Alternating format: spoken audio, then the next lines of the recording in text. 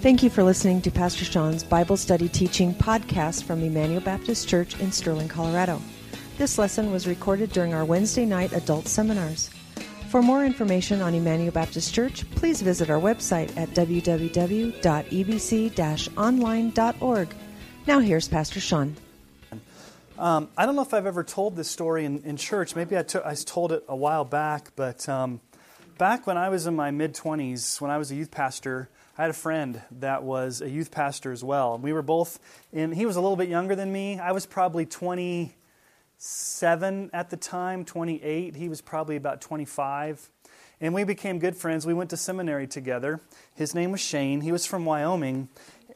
Shane and Sean, yeah. And we had done some youth pastor stuff together. And in seminary, we got to be pretty good friends. And he was single at the time. And he met a young woman, and he got married to this nice young lady, and she got pregnant and had a child, and so they had, I think they had a 6-month-old daughter. And so he's in his late 20s. He's in seminary. He's about ready to graduate to become a pastor, and they're driving on I-80 in Wyoming, and they get hit by a semi, and he gets killed, and the baby gets killed. And so she's left with, and they'd only been married maybe about a year and a half. The baby's 6 months old. And so she was devastated, obviously, as you can imagine, as a young mom who's lost her husband, lost her baby. So my wife had a chance to kind of minister to her and talk to her about how she struggled with that. And so it brings up a question that we're going to kind of look at tonight, and that is, how do you handle situations like that in life? When here you have a guy that seems like he's at the top of his game, he's in his late 20s, he's married, has a young daughter, he's going to be a pastor. You would think that if there's anybody that deserves to live a long life, it would be somebody like that. Why was his life taken and his baby's taken, and yet some pornographer over here lives to be 90 years old and never gets caught and pretty much does whatever he wants? And so that's what we're going to study tonight. And so here's what this passage of Scripture is teaching us. Remember last week? Last week was how do we suffer? How do we suffer? And what was the answer? We rejoice during times of suffering. He kind of piggybacks on that theme tonight. But it's a little bit of different. It's different, but it's similar. Here's the real point of tonight's passage of Scripture. Since we cannot understand the perplexities of this life, we can become tempted to, number one, try really hard to obligate God to bless us by being righteous, or number two, we can give up on pursuing holiness and fall into major sin. And I'm going to explain what I mean by those two ditches that we're tempted to fall into when we can't quite understand these perplexities in life. So let's read together Ecclesiastes chapter 7, verses 15 through 29. So we looked at the first half of the chapter last week. Here's the second half, Ecclesiastes 7, 15 through 29. In my vain life, I've seen everything. There's a righteous man who perishes in his righteousness, and there's a wicked man who prolongs his life in his evil doing. Be not overly righteous, and do not make yourself too wise. Why would you destroy yourself? Be not overly wicked, neither be a fool. Why should you die before your time? It is good that you should take hold of this, and from that withhold not your hand, for the one who fears God shall come out from both of them. Wisdom gives strength to the wise man more than 10 rulers who are in a city. Surely there's not a righteous man on earth who does good and never sins. Do not take to heart all the things that people say, lest you hear your servant cursing you. Your heart knows that many times you yourself have cursed others. All this I've tested by wisdom. I said, I will be wise, but it was far from me. That which has been is far off and deep, very deep, who can find it out? I turned my heart to know and to search out and to seek wisdom and the scheme of things, and to know the wickedness of folly and the foolishness that's madness. And I find something more bitter than death, the woman whose heart is snares and nets, and whose hands are fetters. He who pleases God escapes her, but the sinner is taken by her. Behold, this is what I found, says the preacher. while adding one thing to another to find the scheme of things, which my soul has sought repeatedly, but I have not found. One man among 1,000 I found, but a woman among all these I have not found. See, this alone I found, that God made men upright, but they have sought out many schemes. All right, it's a difficult passage of Scripture. And so, in light of perplexities in life, he asks a very perplexing question here in the first part. So part 1, verses 15 through 17, a very perplexing question. What is his question there in verse 15? In my vain life I've seen everything. There's a righteous man who perishes in his righteousness, and there's a wicked man who prolongs his life in his evil doing. Here's the question that he asks. Why does a good, righteous person die young, like my friend Shane that got killed in a car wreck with his young daughter, and yet a wicked man prospers and lives a long life with no punishment? It's a question.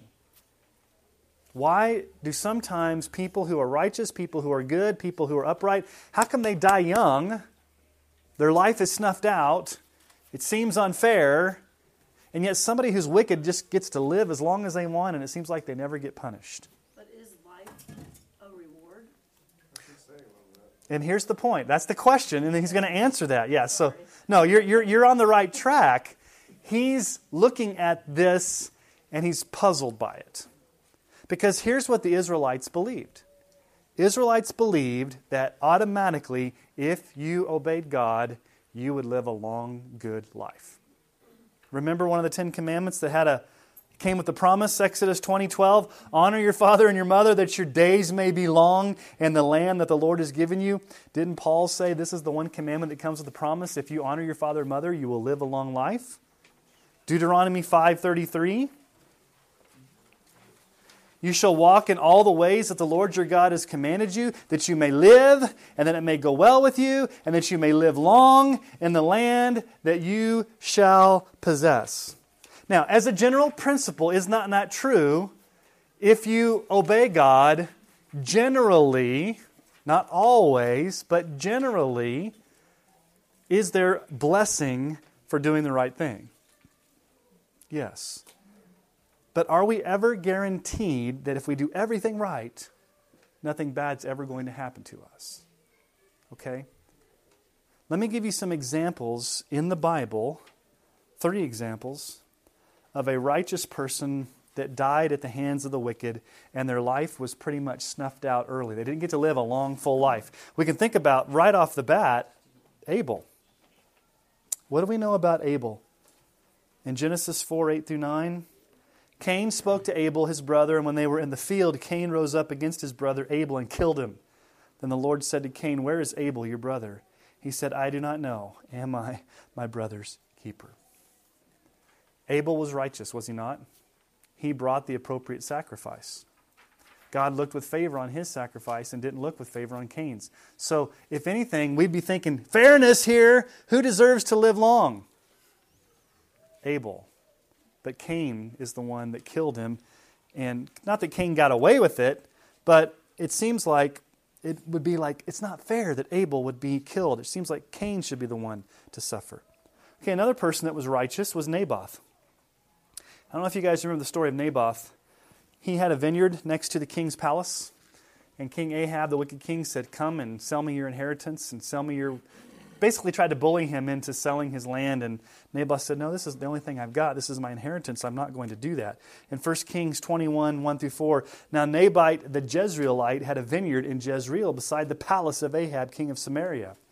And after this, Ahab said to Naboth, give me your vineyard, that I may have it for a vegetable garden, because it is near my house. And I will give you a better vineyard for it. Or if it seems good to you, I will give you its value in money. But Naboth said to Ahab, the Lord forbid that I should give you the inheritance of my fathers. And Ahab went into his house vexed and sullen because of what Naboth the Jezreelite had said to him. For he had said, I will not give you the inheritance of my fathers. And he lay down on his bed and turned away his face and would eat no food. He got really upset. That guy wouldn't sell me his land. So do you guys know who Ahab's wife is? Jezebel. What is Jezebel? Jezebel concocts a plan. And basically she has this plan. She says, listen, she says, listen, Ahab, don't worry about it. Here's what we're going to do. We're going to make Naboth feel like he's important. So we're going to invite him to a big banquet, and we'll let him sit at the head table. But this is all a setup, because what's going to happen is we're going to hire 2 worthless men to come in and accuse him of wrongdoing and make him look stupid in front of everybody. And then he'll look like he's committed a crime, and then we'll have cause to kill him, and then you'll get the vineyard. And that's exactly what happened.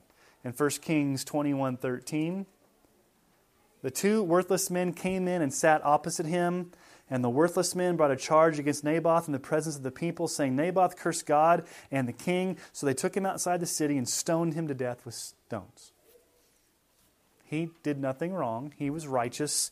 He got killed by the hands of wicked men for being righteous. What about Stephen, the young deacon? We don't really know how old he is, but we assume he's probably fairly young. He's standing before the Sanhedrin in Acts chapter 7, verses 54 through 60. Now when they heard these things, they were enraged, and they ground their teeth in him. But he, full of the Holy Spirit, gazed into heaven and saw the glory of God, and Jesus standing at the right hand of God. And he said, Behold, I see the heavens open, and the Son of Man standing at the right hand of God. But they cried out with a loud voice and stopped their ears and rushed together at him. Then they cast him out of the city and stoned him. And the witnesses laid down their garments at the feet of a young man named Saul, later to become Paul. And as they were stoning Stephen, he called out, Lord Jesus, receive my spirit. And falling to his knees, he cried out with a loud voice, Lord, do not hold this sin against them. And when he had said this, he fell asleep. So, from a human perspective, when we just even look at these 3 examples in the Bible, you have 3 righteous men, Abel, Naboth, and Stephen, who did righteous things. They did godly things. They weren't evil, wicked, perverse people, but they were victims of injustice. They were killed by wicked people. Cain was wicked. Jezebel was wicked. The Sanhedrin was wicked. And so you may ask and say, this is a travesty of justice. It would seem like yin-yang, right? You do good, you get good. You do bad, you get bad. What goes around comes around. It's like karma. It seems like that's the way the universe would operate. But is that the way the universe operates? No. And the psalmist struggled with it too. The psalmist said in Psalm 73, 12 through 14, Behold, these are the wicked, always at ease. They increase in riches. All in vain have I kept my heart clean and washed my hands in innocence. For all the day long I've been stricken and rebuked every morning. He's saying, listen, it doesn't even pay. It is not worth it for me to be good, because the wicked just keep getting richer and richer, and they don't have any issues that they have to deal with or consequences. Let me give you guys some church history. 3 men in church history I was trying to think about who were righteous, godly men who died early. The first one's David Brainerd. Anybody know who David Brainerd is? Anybody heard of him? Okay. He was born in 1718 in Connecticut. He struggled with tuberculosis his entire life. He graduated from Yale at the top of his class. He battled depression, but he was also a missionary to the Indians during the time of Jonathan Edwards. As a matter of fact, he ended up, at the age of 29, marrying Jonathan Edwards' 18-year-old daughter. And so, on his 25th birthday, he basically fasted and prayed the entire day in loneliness because he never saw any conversions, and he died, a very young man, out there serving the Indians with really not a lot of converts of tuberculosis. And we would look at that and say, wouldn't God want to reward him for going and being a missionary? Wouldn't you think that God would reward him by giving him a long life because he went and served served as a missionary? Sometimes we think that, don't we? God must owe me something because I'm doing His work. Or Robert Murray McCheyne. He was a Scottish preacher during the 1800s. He died at the age of 29. The Robert Murray McCheyne Bible reading plan that we sometimes use as a church was named after him. He was also a pastor, but he took a bunch of mission trips during that time to Palestine to minister to the Jews. He died at the age of 29. William Borden. I don't know if you know the story of William Borden. I've told this story before. You guys know the Borden Dairy? the cow on the side of the milk Borden. So in 1904, he was to inherit the whole Borden dairy empire, to become a millionaire as a young man. And as a gift, his parents sent him on a cruise around the world. And as he's cruising around the world, he begins to get a heart for the nations. He begins to get a heart for lost people. And so he comes back to his family and says, I don't want to inherit the money. I don't want to inherit the business. I don't want to inherit the dairy. I want to be a missionary. And they said, you're crazy. You're a lunatic. You're giving up this fortune to go serve. Don't do it. And so he goes to Yale. He goes to seminary. He gives up his inheritance. And he wants to reach China. He really has a heart for Muslims in China. On his way to China, he stops in Egypt. And while he's in Egypt, he contracts meningitis. And he dies before he even gets on the mission field.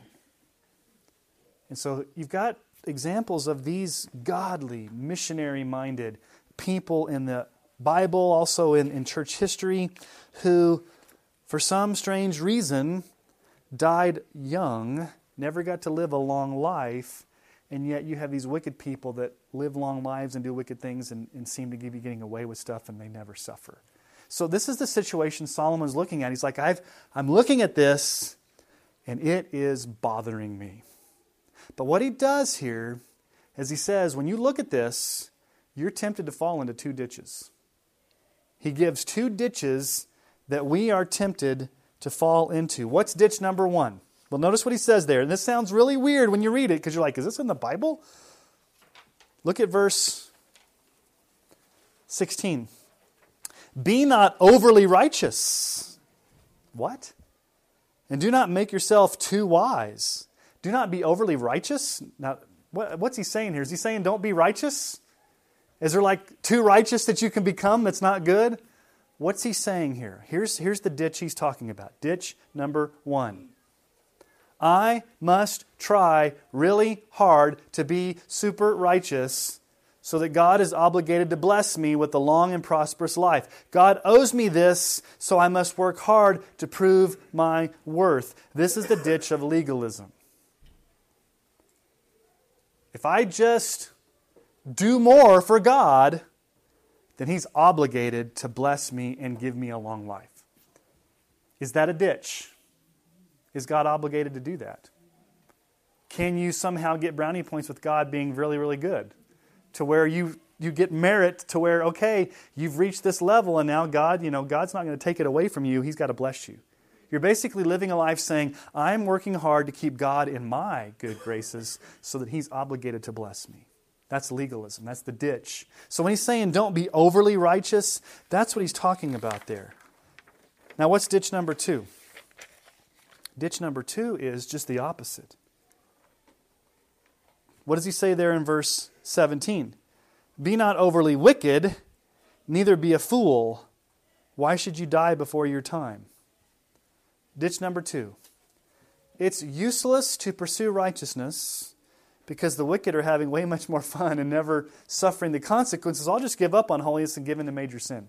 This is the ditch of license. See the two ditches?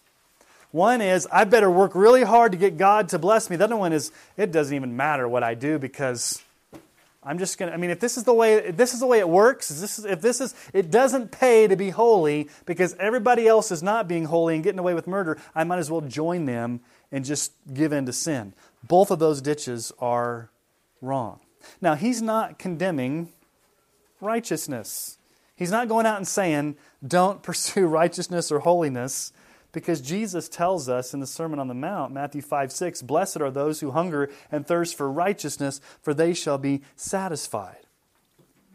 So yes, we must pursue holiness and grow in godliness, but we must understand the motivation behind why we do it. Key word, why do we serve God? Why do we pursue holiness? Why do we grow in godliness? What's the motivation? See, you can have a wrong motivation for wanting to serve God, and you can have a right motivation. So, here's the question.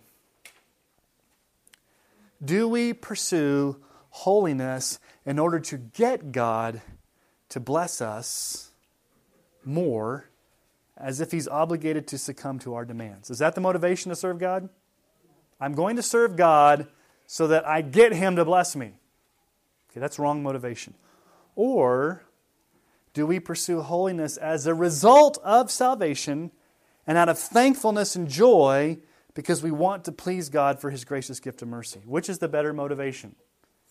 The second one, that we serve God out of gratitude, we serve God out of joy, that's the motivation. See, you can serve God out of guilt or legalism or pride, or you can serve God out of joy, humility, and thankfulness. Because here's the bottom line, guys. Can you be doing the same activity and have a different motivation? So you can be doing the outward action, but doing it with the wrong motivation. And there's a lot of people that operate under this legalistic mindset where they are motivated to worship, serve, praise, live for God only so that God will bless them, and they try to keep brownie points with God. That's they want God to obligate them, or they want God to be obligated to bless them. Okay, so that's a ditch. Okay? What's the other ditch? I'm just going to give in to sin. It's not worth it. I'm going to be really, really sinful because it doesn't pay.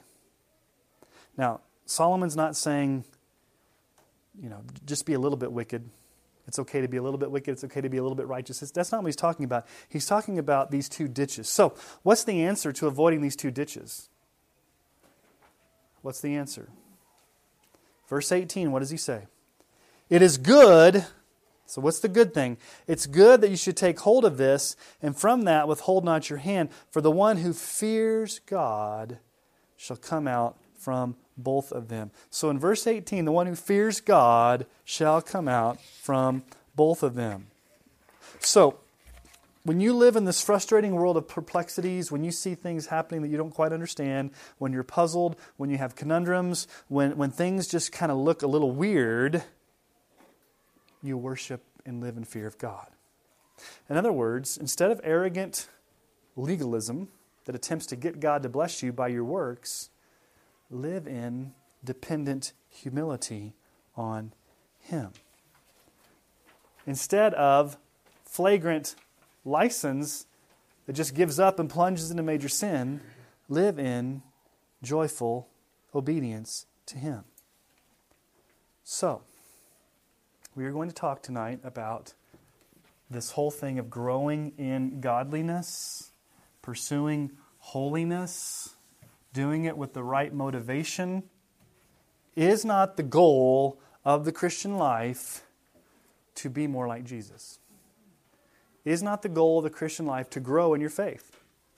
To be further along today than you were a month ago as far as your relationship with Christ? To grow, to mature is not what we need to do. So the Bible calls this, or the theological word for this is progressive sanctification. Okay? Progressive sanctification. Progressive in the sense that it's a process, progress we make in the Christian life. And it's sanctification, the fact that we pursue holiness and grow to be more like Jesus. I've drawn this before, but I'll draw it again. Pretend like your life is on this graph. So this is where when you were saved, and this is up here is when you get to heaven. Either you die and go to heaven or Jesus comes back. But here's the moment of your salvation. There's the moment of your death or Jesus comes back. Is your growth in godliness, does it look like a straight line straight up? Anybody's life look like that? No. What does our life look like? You got peaks, you got valleys, you got times of extreme growth. But if you were to plot the trajectory of your entire life, it's going to show incremental upward growth in godliness. If you flatlined and don't have any growth at all, it's probably evidence that this never happened over here. So we are called to progressively, sometimes slowly, sometimes painstakingly, live a life of growing to be more like Jesus. This is called progressive sanctification. So what I want to do is show you a lot of verses in the New Testament that teach this truth. Okay? So what are the two ditches? Ditch number one is legalism. Ditch number 2 is license. What's the biblical answer? Neither one of those ditches. It's progressive holiness, where we serve God, we grow in grace, we fear God out of joy, out of humility, out of thankfulness. Not to get God obligated to bless us, and we don't want to get on the other ditch of just living our lives full of sin. So let's go to the New Testament here and look at some of these passages. Romans 8:13. If you live according to the flesh, you will die. But if by the Spirit you put to death the deeds of the body, you will live. I wish I had a long time to preach on this passage of Scripture. You have a responsibility to put to death the deeds of the body. Now, who helps you do that? The Spirit. So daily, you are to be asking the Holy Spirit to help you put to death. What does put to death mean? Kill. Not just kind of punch or poke. Sin is a ruthless enemy that's going to try to devour you. And you can't mess around with it. So you need to kill it all the time through the power of the Holy Spirit. You need to be killing sin. John Owen said this: you need either to be killing sin or sin will be killing you. You need to be killing sin or sin will be killing you. Romans 12, 1 through 2. I appeal to you, therefore, brothers, by the mercies of God, to present, this is more positive, present your bodies, as opposed to putting to death, present your bodies as a living sacrifice, holy and acceptable to God, which is your spiritual worship. Do not be conformed to this world, but be transformed by the renewal of your mind, that by testing you may discern what is the will of God, what is good and acceptable and perfect. Okay, so we've got this whole idea of having your mind transformed, growing in grace, having your mind filled with the Scripture so you can understand God's will. 1 Corinthians 6, 19 through 20. Do you not know that your body is a temple of the Holy Spirit within you, whom you have from God? You're not your own. You were bought with a price. So glorify God in your body. Glorify God in your body. And how you live. Live as a living sacrifice. Glorify God in your body. Put to death the deeds of the body. All these issues related to growing in our faith. Okay, 2 Corinthians 6, 17 through chapter 7, verse 1. Therefore go out from their midst and be separate from them, says the Lord. Touch no unclean thing. Then I will welcome you, and I will be a father to you, and you shall be my sons and daughters to me, says the Lord Almighty. Since we have these promises, beloved, let us cleanse ourselves from every defilement of body and spirit, bringing holiness to completion in the fear of God. Cleanse ourselves of defilements. Put to death the deeds of the body. Renew your mind.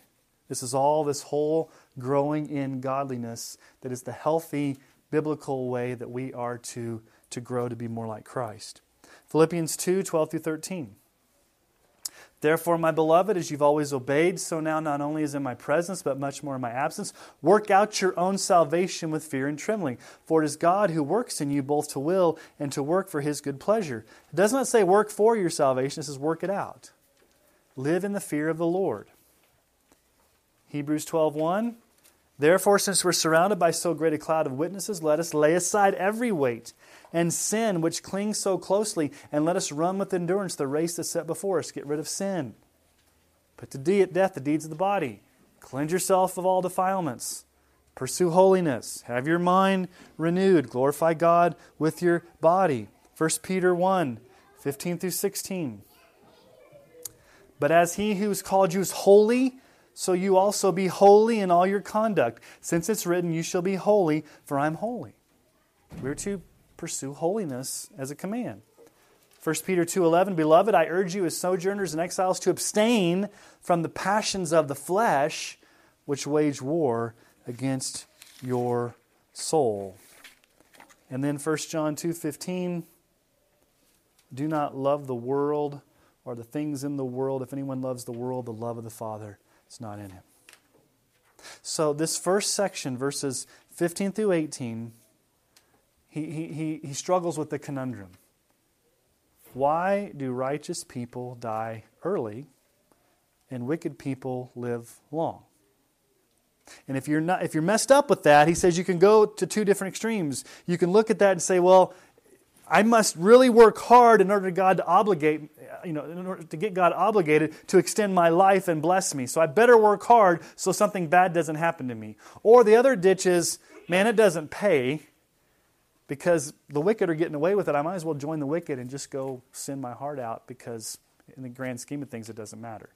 And he says, no, both of those are ditches. The answer is to fear the Lord. You walk in fearing the Lord. You walk in holiness. You serve God. You fear God. You grow in grace out of joy and out of thankfulness for His salvation, not to kind of obligate God to bless you. Okay? So that's the first section. Part 2, he gives some proverbs about sin. Okay? 3 proverbs about sin, which are interesting. Verse 19, Proverbs 1, the first proverb. Wisdom gives strength to the wise, much more than 10 rulers who are in a city.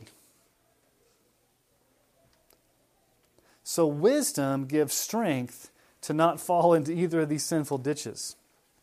10 rulers of a city. Back then, the rulers of a city would provide protection. They would provide political help. They would summon an army. And so he's saying, listen, it's better to have wisdom than to have these 10 guys there to summon an army or to be the leaders of the city. So if you don't want to fall into either one of these ditches, if you don't want to fall into the ditch of legalism and you don't want to fall into the ditch of license, you must pray for wisdom, because wisdom gives strength to the wise man more than 10 rulers who are in a city. When was the last time you prayed for wisdom in relation to walking in holiness? Let me give you guys some scriptures here on asking and praying for wisdom. Proverbs 2:2-7. For the Lord gives wisdom. From His mouth come knowledge and understanding. He stores up sound wisdom for the upright. He's a shield to those who walk in integrity. Do you see how walking in integrity and wisdom work together in that passage of Scripture?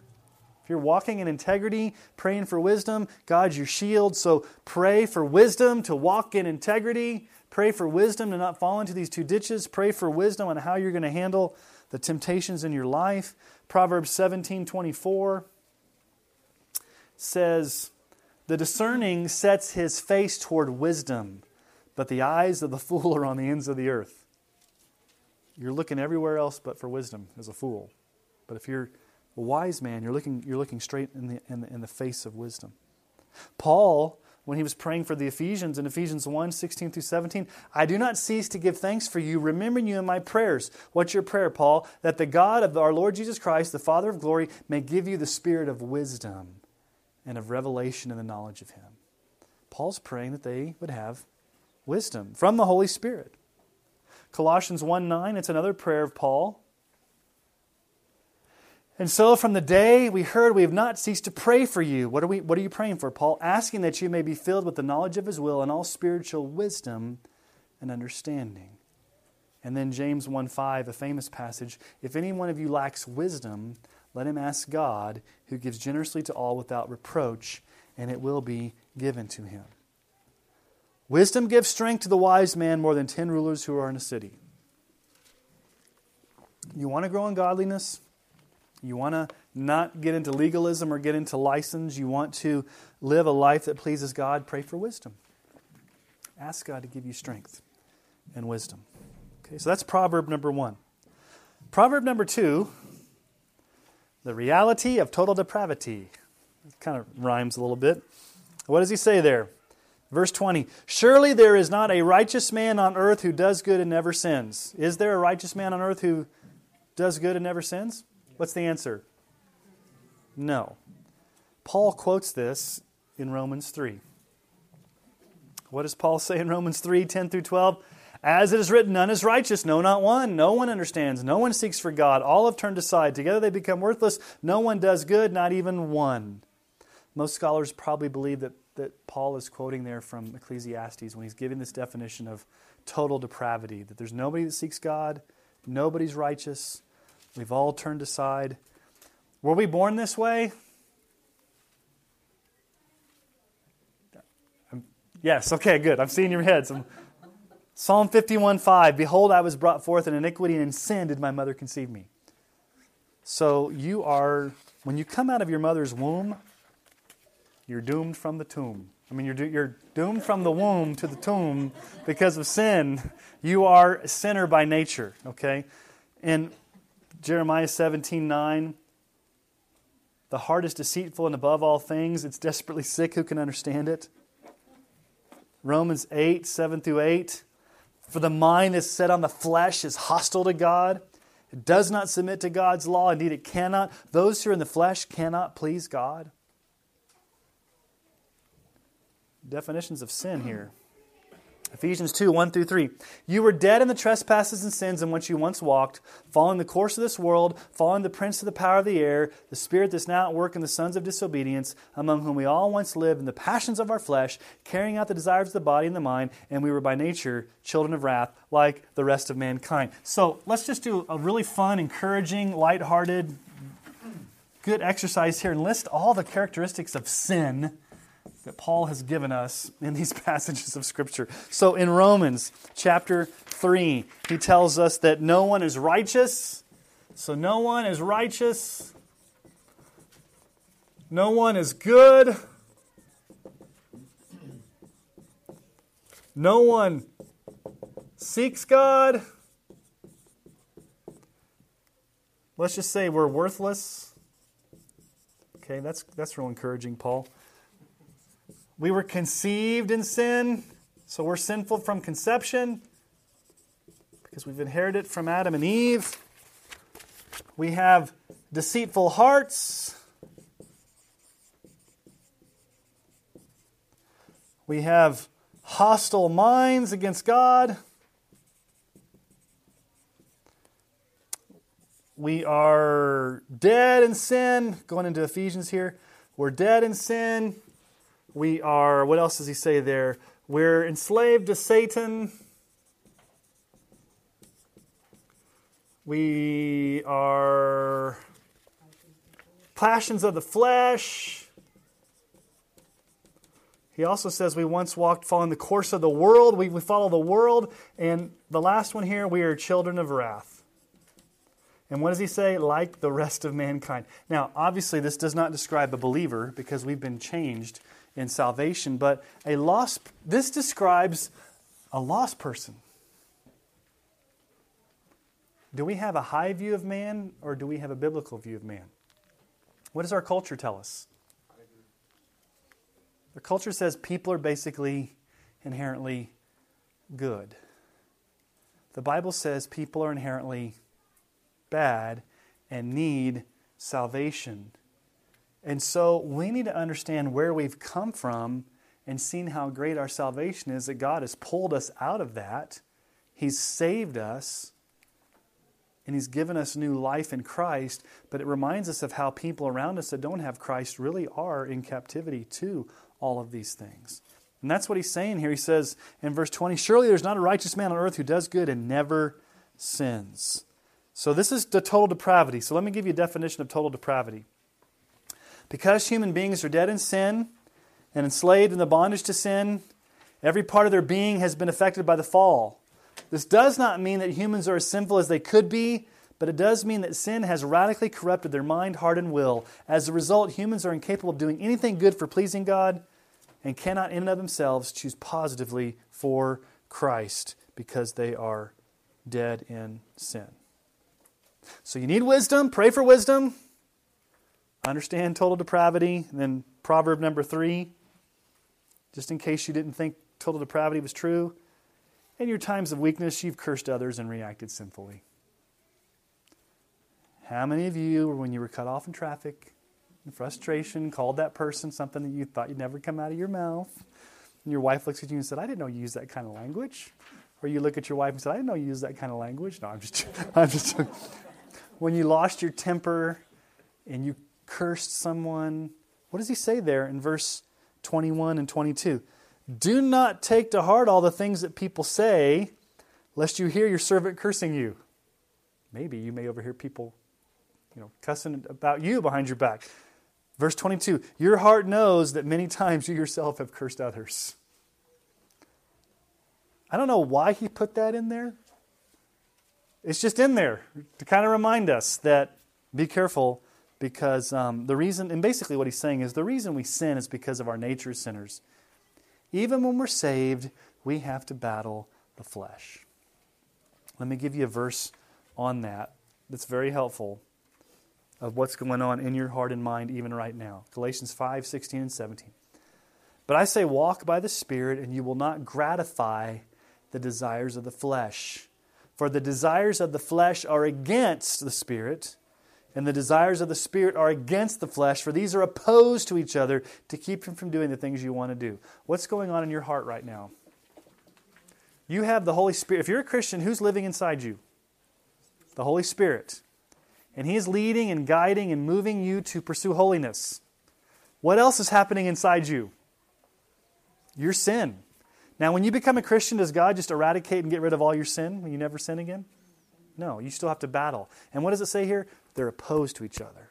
They're battling each other. So it's a constant battle in your heart for holiness, because your flesh is going to want to fight against the Holy Spirit in you, and you're always going to be struggling. So don't ever let anybody tell you the Christian life is not a struggle or a spiritual battle.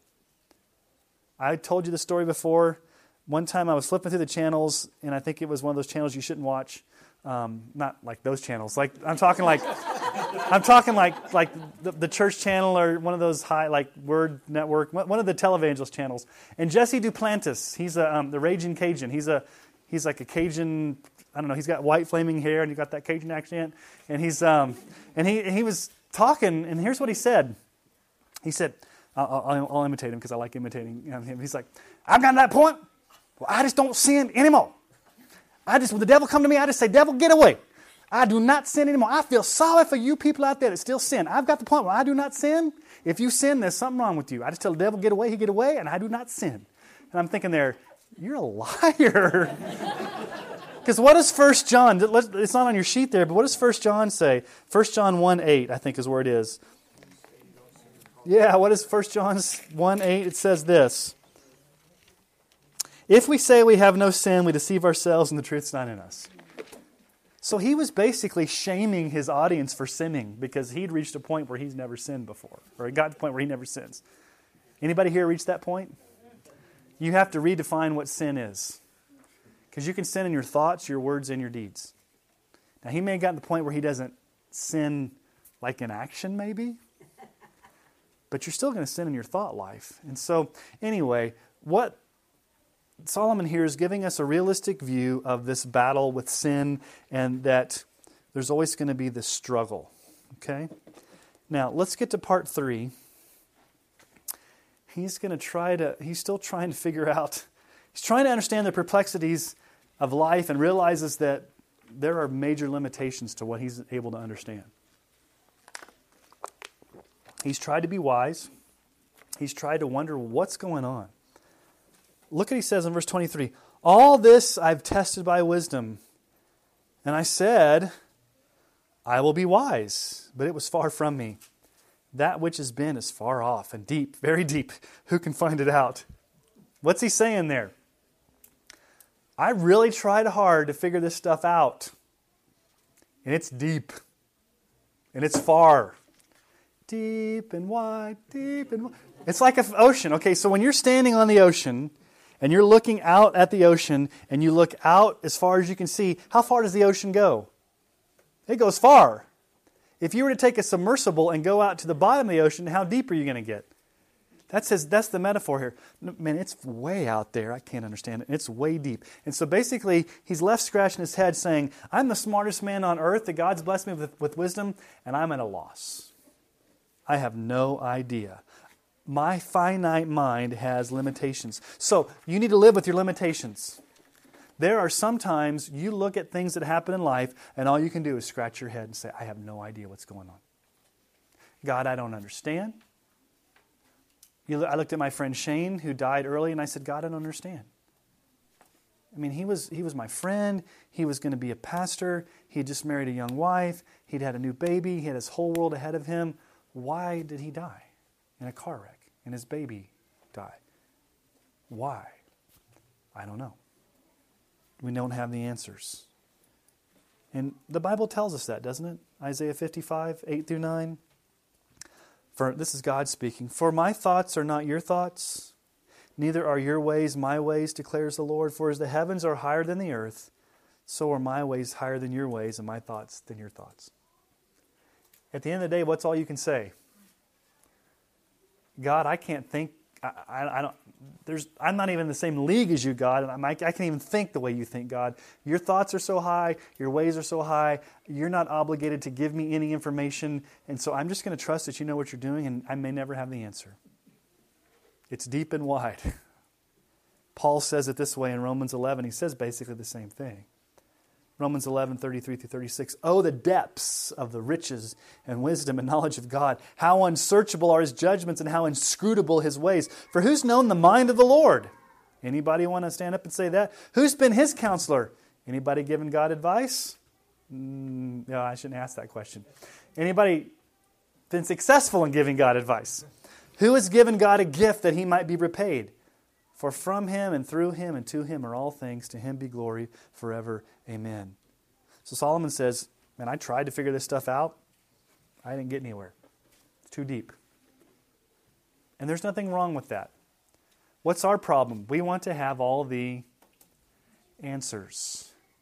And we want to have the answers right now. Will God sometimes give us the answers? Yes. Will sometimes God not give us the answers? Yes. Is God obligated to give us the answers? No. Will God be gracious and sometimes give us the answers? Let me just ask you a question. Would you want to know, we were talking about this the other day in men's study, weren't we, Troy? You asked, would you want to know the day that Christ came back? Because if you put it on a calendar, what would everybody in this room do? Live however you want until 2 hours before He came back, and then you get your life right.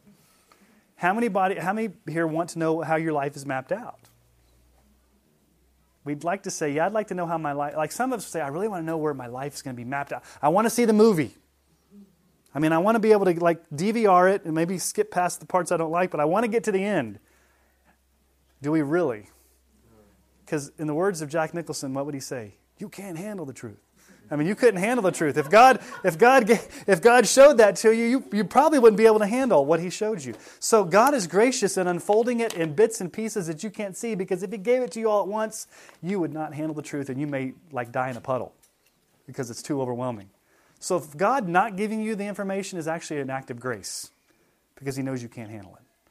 He gives you what you can handle, and He unfolds it through His grace. And it also allows you to be more dependent upon Him. Because if you knew the whole story, what would you do? I know what's going to happen. I'm going to live however I want. Keeping you in the dark sometimes, God does that so you walk by faith, not by sight. Okay? Then He's going to go on another quest. So this final section here, He goes on a diligent search to find answers to the perplexities of life. And we've seen Solomon does this before. Because he's a man of wisdom, he tries to search things out. He tries to investigate. And that's what he does. Look at what it says there in verse 25.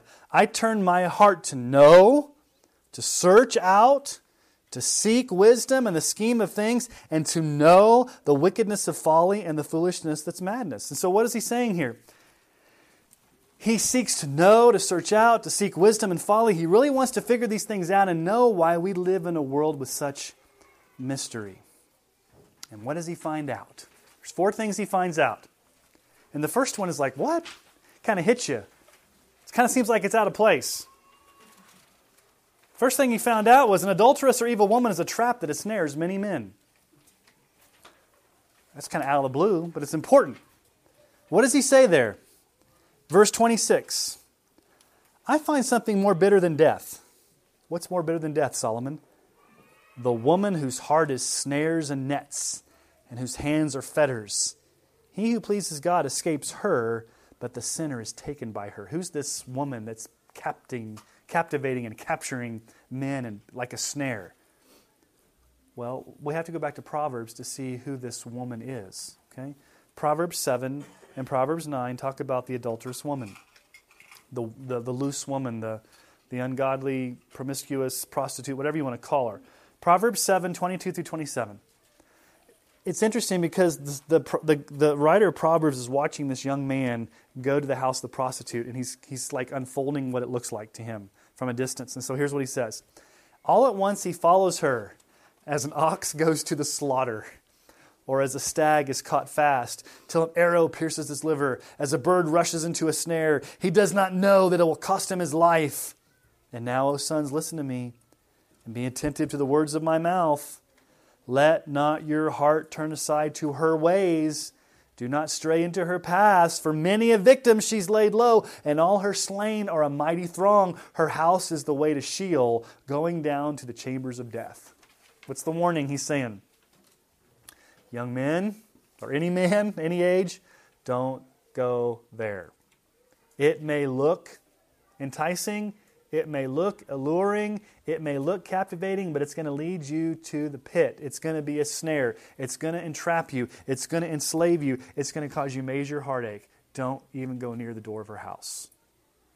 Proverbs chapter 9, 13 through 18 says this: The woman folly is loud. She is seductive and knows nothing. She sits at the door of her house. She takes a seat on the highest places of the town, calling to those who pass by, who are going straight on their way. Whoever is simple, let him turn in here. And say to him who lacks sense, she says, stolen water is sweet, and bread eaten in secret is pleasant. But he does not know that the dead are there, that her guests are in the depths of Sheol. What's she saying to him? Come drink water from a different well. Come have fun in secret. Let's just put it in plain vernacular. You're not getting what you need from your wife, so come in and get it from me. I will give you pleasure. And what does it say? It leads straight to Sheol, to the depths. And notice what Solomon says there. He says this: He who pleases God, this is at the end of verse 26, he who pleases God escapes her, but the sinner is taken by her. Now, this does not necessarily have to be adultery. It does not have to be sexual promiscuity. It can be any addictive behavior that entraps and snares you. It could be pornography. It could be gambling. It could be materialism. It could be drugs and alcohol. Anything that enslaves or ensnares or traps you. But what pleases God? He who pleases God escapes. So, he's giving a warning here saying, look, there is, because we're sinners by nature, there's a temptation for men to go find pleasure in other women, and that is only going to lead to addiction and pain and suffering. It's not going to be good. So when he went to search out wisdom, that's one of the things he found out, is that you can become enslaved to sinful addictions because sin will lead you down that path. Okay? That's ditch number one, wasn't it? What was ditch number one? All this stuff's happening. I might as well just, all my friends are having affairs and they don't get caught. And here I am being faithful to my wife. And it's not fun anymore. And so I might as well just go have an affair too because my friends aren't getting caught. Might as well just plunge into sin because everybody around me is having fun. And I'm towing the line and I'm not, you can start playing that game in your head. That's the ditch. And Solomon says, I've seen men go down that ditch. And it leads straight to the pit. Here's finding number 2. I really can't find an answer to all this. Look at verse 27. Behold, this is what I found out, says the preacher, while adding one thing to another to find the scheme of things, which my soul has sought repeatedly, but I have not found. I don't still have an answer to this. I'm seeing ditches that people are walking into. I'm seeing sinful behavior, but to really fully understand all this perplexities, I still can't figure it out. And then finding number 3, all in all, there are very few righteous people in this world. When it comes down to it, there's not really a lot of righteous people in this world. That's what he says in verse 28. One man among 1,000 I've found, but a woman among all these I've not found. Now, he's not being sexist here, saying that women are sinful and men are not. It's just an expression. Out of 1,000 men, he found one that was righteous. Now, that's a generality, but from his perspective, he's basically saying, look, when I look around at the world, when I look around at these perplexities, when I look around at people going off on all these ditches, at the end of the day, I really can't find a true, solid Christian that I can trust. And sometimes we feel that way. I'm not saying it's always absolutely true in every single case. From his perspective, that's what he's saying. But then the final the final finding is really what wraps everything up. He finally pretty much kind of comes to an answer, the best he can understand. Here's the finding. Because of the fall, all humans are wicked schemers. Verse 29, he sums it all up. See, this alone I found. What did he find? He found it out. This is the one thing he found out. God made man upright, but they've sought out many schemes. Okay? This is really the climax to all of his questions. So here's the overwhelming answer to the mystery. The overwhelming reality of why there's mystery and sin and complexities is really because Adam brought sin into the world and people act out of their sinful natures. What does he say there? God made man upright. Did not God create man in His own image? In Genesis chapter 1:26, then God said, let us make man in our image, after our likeness, and let them have dominion over the fish of the sea, and over the birds of the heavens, and over the livestock, and over all the earth, and over every creeping thing that creeps on the earth. God made man upright. God made man in His own image. God made Adam and Eve not perfect. Challenge you on that. Were they perfect? Because if they were perfect, they would not have sinned. They were upright in the sense that they were innocent, they hadn't sinned yet, but they had the ability to sin, and they did sin. And what happened? They sinned, and what did he find out? As a result of Adam and Eve, humans have sought out many schemes. That's an interesting way of putting it. They've sought out many schemes. So what are the schemes that humans have sought out? Let me just trace like the first 11 chapters of the Bible. Okay, the schemes of men. The first scheme was what? I want to be like God. That was scheme number 1. That was the fall. Genesis 3:5-6. For God knows, this is the serpent speaking, for God knows that when you eat of it, your eyes will be opened and you will be like God, knowing good and evil. So when the woman saw that the tree was good for food and that it was a delight to the eyes and that the tree was to be desired to make one wise, she took of its fruit and ate, and she also gave some to her husband who was with her, and he ate. Men were created upright. They devised many schemes. What was the first scheme of Adam and Eve? I want to be like God. I don't trust God. God must not be good. God must be holding something from me. And so I want to be like God, so I will disobey God and I will eat the fruit. That's the scheme number 1. Second scheme, people wanted to control their own destiny by building cities, art, and technology. Cain went off and started these pretty much wicked cities. Cain knew his wife, and she conceived and bore Enoch. When he built a city, he called the name of the city after of his own son Enoch. To Enoch was born Irad, and Irad fathered Mehujael, and Mehujael fathered Methushael, and Methushael fathered Lamech. And Lamech took 2 wives. The name of one was Adah, and the name of the other Zillah. Adah bore Jabal. He was the father of those who dwell in tents and have livestock. His brother's name was Jubal. He was the father of all those who play the lyre and pipe. Zillah also bore Tubal-Cain. He was the forger of all instruments of bronze and iron. The sister of Tubal-Cain was Naamah. Now, it doesn't really say anything negative about what they did here. But did you notice something about Lamech? What did Lamech do? He took 2 wives. What was the plan?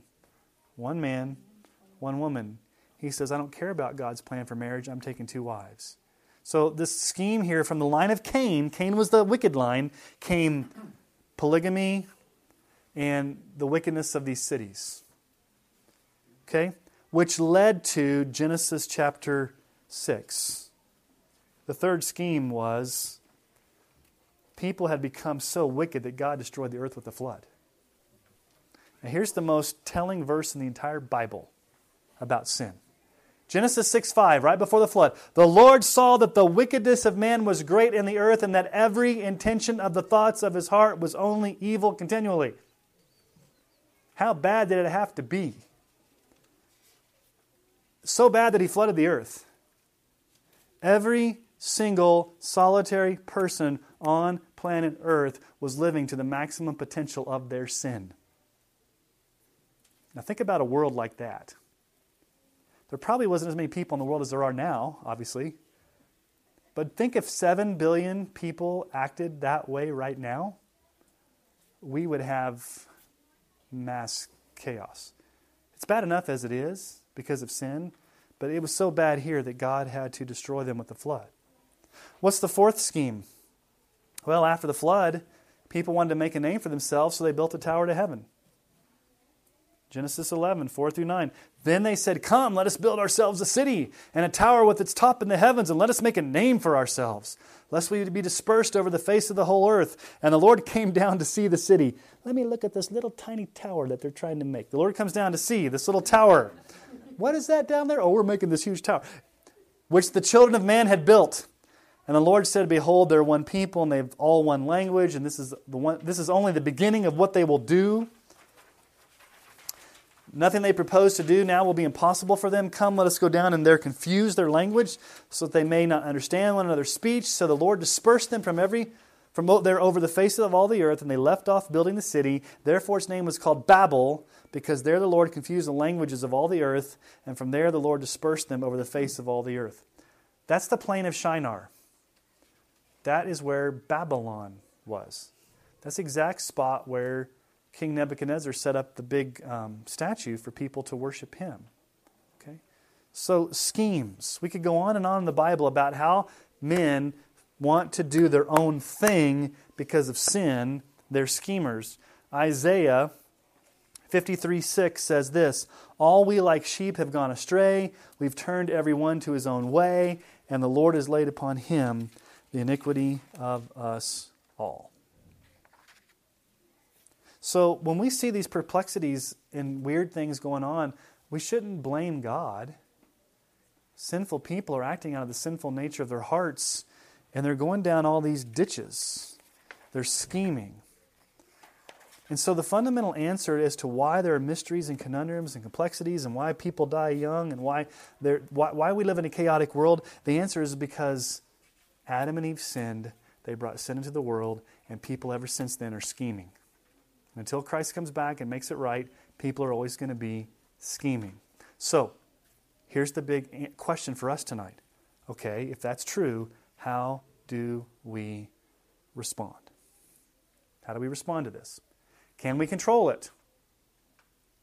We can control what we can control.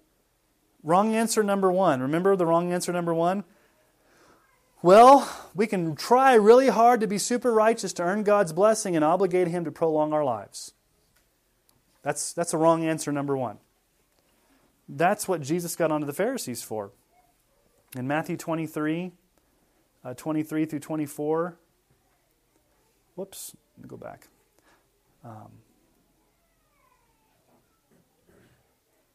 Come on. There we go. "Woe to you, scribes and Pharisees, hypocrites, for you tithe mint and dill and cumin, and have neglected the weightier matters of the law, justice and mercy and faithfulness. These you ought to have done without neglecting the others. You blind guide, straining out a gnat and swallowing a camel."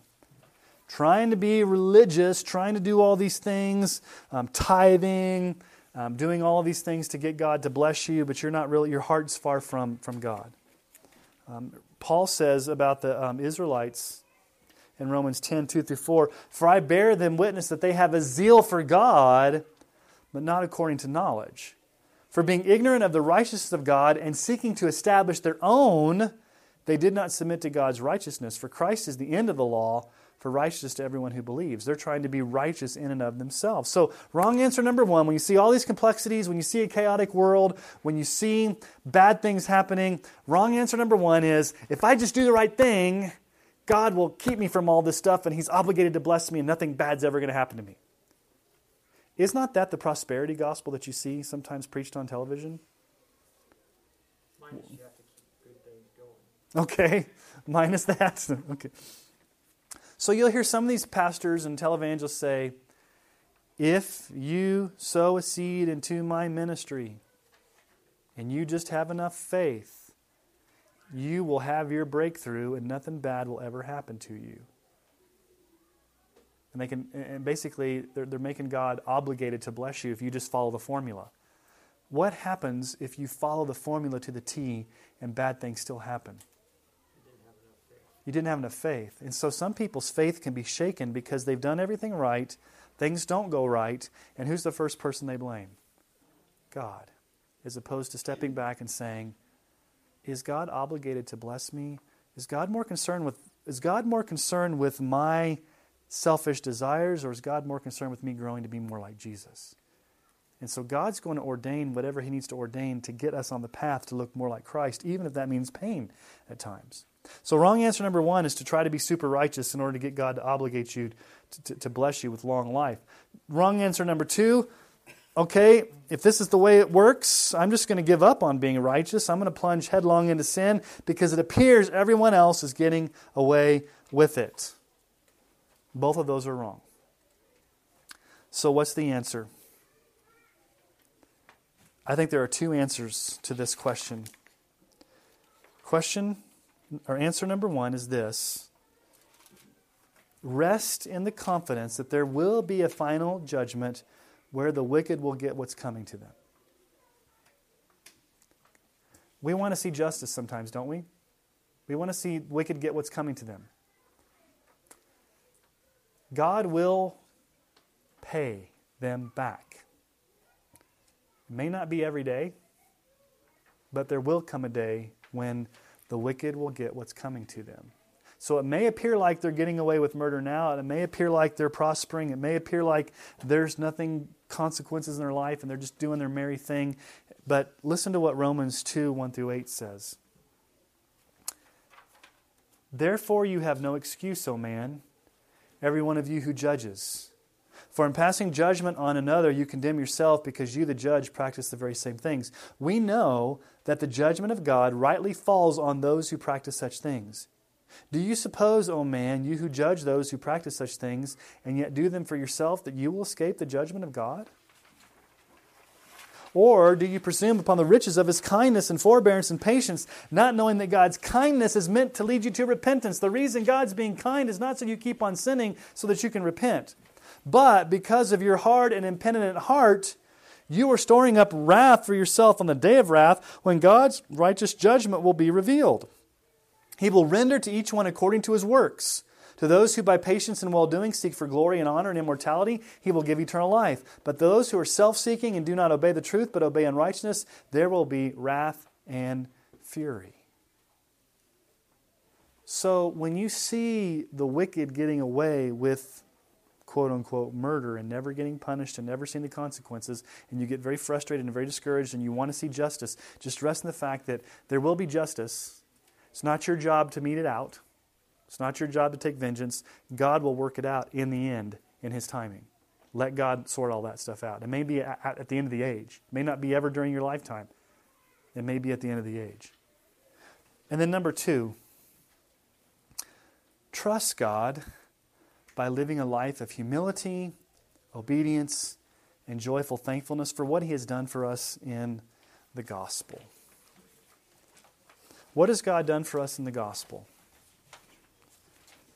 Let's just look at a few scriptures here that talk about what God has truly done for us in the gospel. 1 Corinthians 1, 26-31. For consider your calling, brothers. Not many of you were wise according to worldly standards. Not many were powerful. Not many were of noble birth. But God chose what is foolish in the world to shame the wise. God chose what is weak in the world to shame the strong. God chose what is low and despised in the world, even things that are not, to bring to nothing things that are, so that no human being might boast in the presence of God. And because of Him you are in Christ Jesus, who became to us wisdom from God, righteousness and sanctification and redemption, so that, as it is written, let the one who boasts, boast in the Lord. What do we have in the gospel of Christ? What have we been praying for? Pray for wisdom. We have wisdom in Christ. We have righteousness in Christ. We have sanctification in Christ. We can rest in the fact that in Christ He's given us everything that we need to grow, to be godly. It's all found in Christ. Ephesians 4, 20-24. That's not the way you learn Christ, assuming that you have heard about Him and were taught in Him, as the truth is in Jesus. To put off your old self, which belongs to your former manner of life, and is corrupted through deceitful desires, and to be renewed in the spirit of your minds, and to put on the new self, created after the likeness of God in true righteousness and holiness. We have true righteousness and holiness in Christ. So here's the bottom line, I think, of what this passage is teaching. We cannot control the perplexities that we may experience, but we can control how we respond to them. Will we go off into the ditch of legalism or into the ditch of license? Or will we center back to the gospel and grow in grace and godliness through the power of the Holy Spirit? 2 Peter 3:18, but grow in the grace and knowledge of our Lord and Savior Jesus Christ. To Him be the glory both now and to the end of eternity. Amen. So now let's open it up tonight for questions, comments, clarifications, things that you want to respond to the perplexities of life that Solomon has struggled with as well. Lori. Advice because I have some coworkers that like to talk about karma a lot. And Okay. I'm always trying to come up with exactly the right thing to help them see the truth, and I come up short every time, so help me out with that. With karma? Is it like an Americanized karma, or is it like true, like what's the, I guess I want to know, like what are they saying about karma? Because there's true karma and dharma in like the Hindu religion I know a little bit about from going to India. But I there's think it's more the other, like what goes around comes around. If I do good things, are they believers? I don't think so. Okay. So they are wanting, so they use terminology, like what are some of the terms they use, like if I do good, God, if I do good things, then good things are going to happen to me, type Or of. something happens somewhere and they'll say, oh, karma will get them or whatever, they're just trusting karma. Karma will get them. Karma will get them. What happens, would you ever turn it back on them and say, do you ever fear that karma will get you? That may be a good thing to say. Well, make it personal, because if it happens to somebody else, it's not personal. Oh, karma will get them. But say, hey, have you done enough bad things that maybe karma will get back at you? And say, does that concern you? And then go into the gospel and say, really, the Bible has a different answer for karma. We're sinners and we face consequences for our sins, and the only way you can escape that is through a relationship with Christ. So you may make it personal, like, is the karma going to get you? Like, make them think about that. Karma gonna get ya. Yeah. I don't know. That may be one way to do it. Or you could just also say, you just question them and say, what's your basis for that? Tell me a little bit more about your view of karma. Because it gets them talking, like, what's your view of karma? I want to know a little bit more about this. And what's your basis for that? Where are you getting that? And how do you know it's true?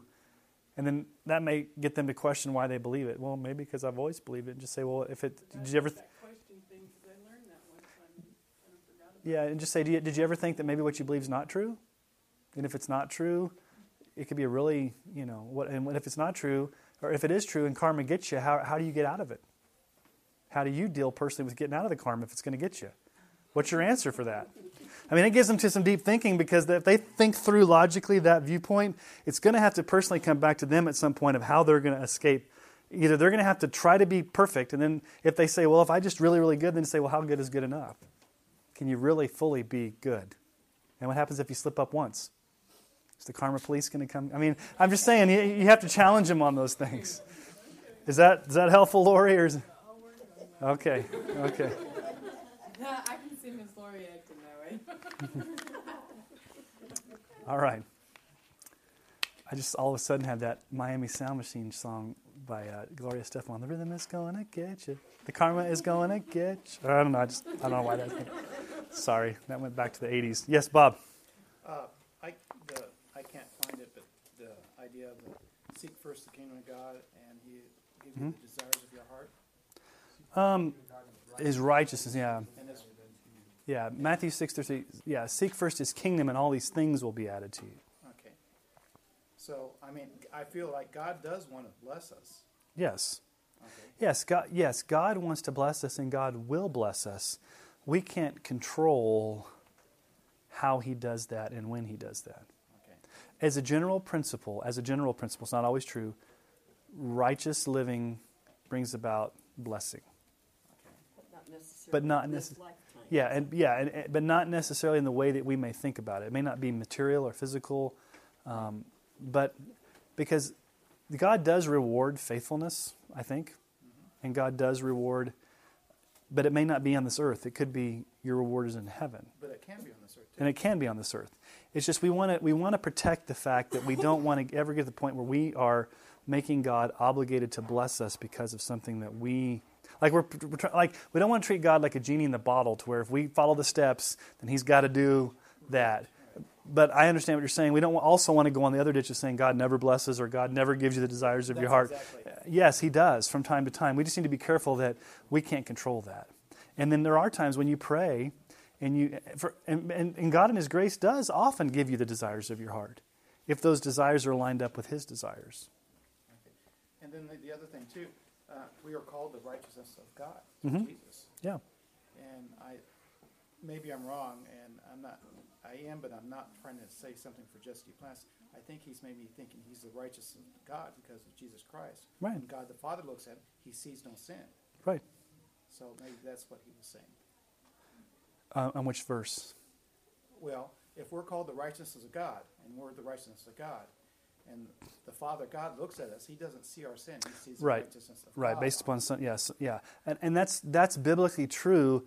I just don't know if Solomon had the full picture at the time he was writing to have that full view. Yeah. And so when he's writing from a limited perspective. We have the whole Scripture, and so. But I agree, we're all sinners. Don't get me wrong. Right. Yeah, and so he's kind of cynical, but you have to kind of weigh Ecclesiastes with the rest of what the Bible teaches, because he's got a limit. The purpose of Ecclesiastes is he's trying to process all these perplexities, and he doesn't have the whole story. He doesn't have Romans like we do, so and it's not in conflict with the rest of the Bible. He just doesn't have the full picture the way we do. Yeah. And one more comment, if I may. Sure. You talked about the Warden Empire. There. Oh, yeah.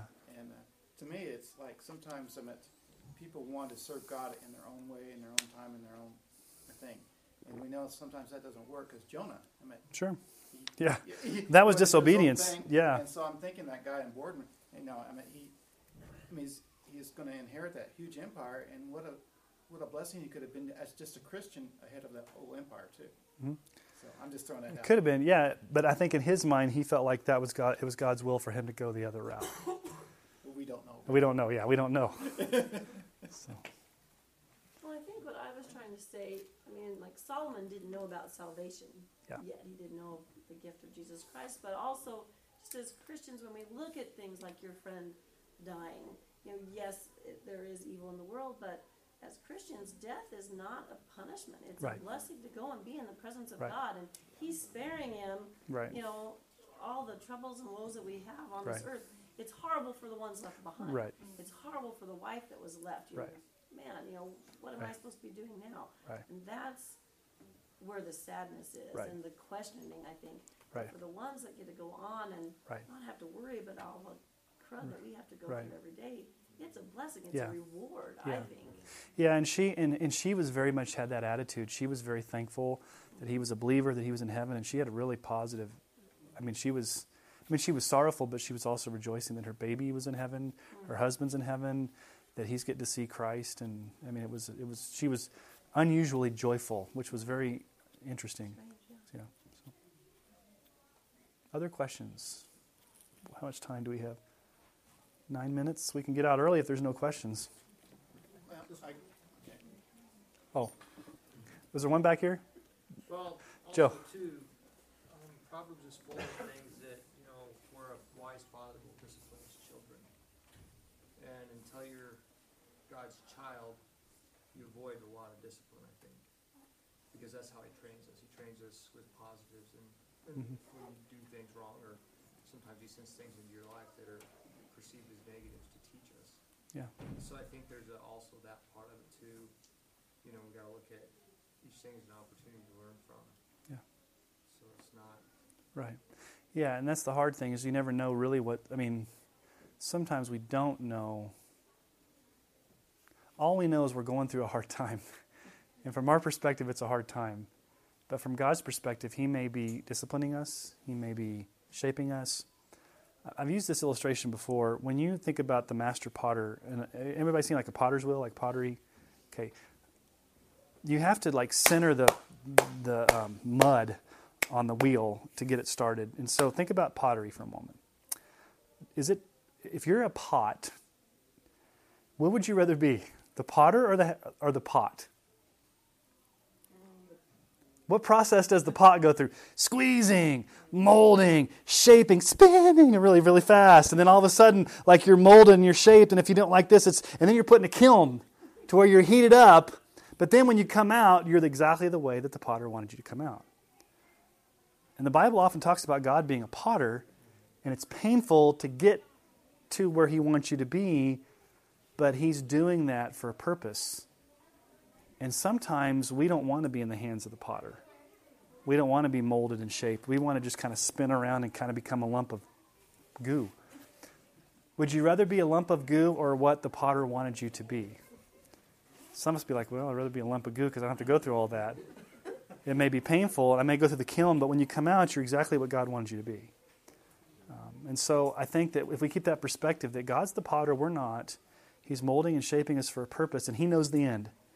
And the end is to get us to look more like Jesus. So whatever He's going to take us through, it's to get us to that point. Sometimes it's good, sometimes it's painful. Sometimes you're blessed, sometimes you're going through hard times. But God is the potter, and we're not. And we need to rest in the fact that He knows what He's doing, even though we may not know what He's doing. He knows what He's doing. Sometimes we go off and do our own thing that makes us have problems too. Yeah. Yeah, we sling off the wheel and splatter on the side of the wall, and it's like a real royal mess. So stay on the wheel. Stay in the hands of the potter. Well, and oddly enough, sometimes, I mean, I think we do see, like it said in here, that people that are not believers are blessed. Yeah. You know, they have all the things that we think, wow, I'd like that. Mm-hmm. That'd be nice, you know. The key to that is what are they really blessed with? Yeah. Yeah. Right. That's it. Yeah. Is it truly like a spiritual blessing, or is it a worldly? Is it a worldly thing? Yeah. So, Bob, you said you had one more. Yeah, sure, if we have time. Yeah, I think we got a few minutes here. I see some of those illustrations of people you seem to say that they really didn't have any reason to die, but I see some reasons on each of them. I meant like the guy who had the vineyard, he refused to sell, even though he was offered a better vineyard. Well, but that would have been going against his, in that culture, for him to do that would have been going against everything that was important to him, that the inheritance that he had as his birthright. And so it would have been an evil for him to sell to get something greater than to keep what God had blessed him with. Okay, so that was the custom of the day. Yeah, not necessarily. yeah. It was kind of a bribe what he was doing. It was, and we don't know if Ahab would even, like Ahab could have not come through on the bribe, and he would have lost everything. He could have sold that and promised him something, and then said, "Oh, I wasn't really," and then he would be out to lunch and not have any vineyard. I guess I'm taking the other deal. Maybe he was holding on to something too tight that he shouldn't. Yeah, I guess this. I don't. I guess I don't. The land a promise from.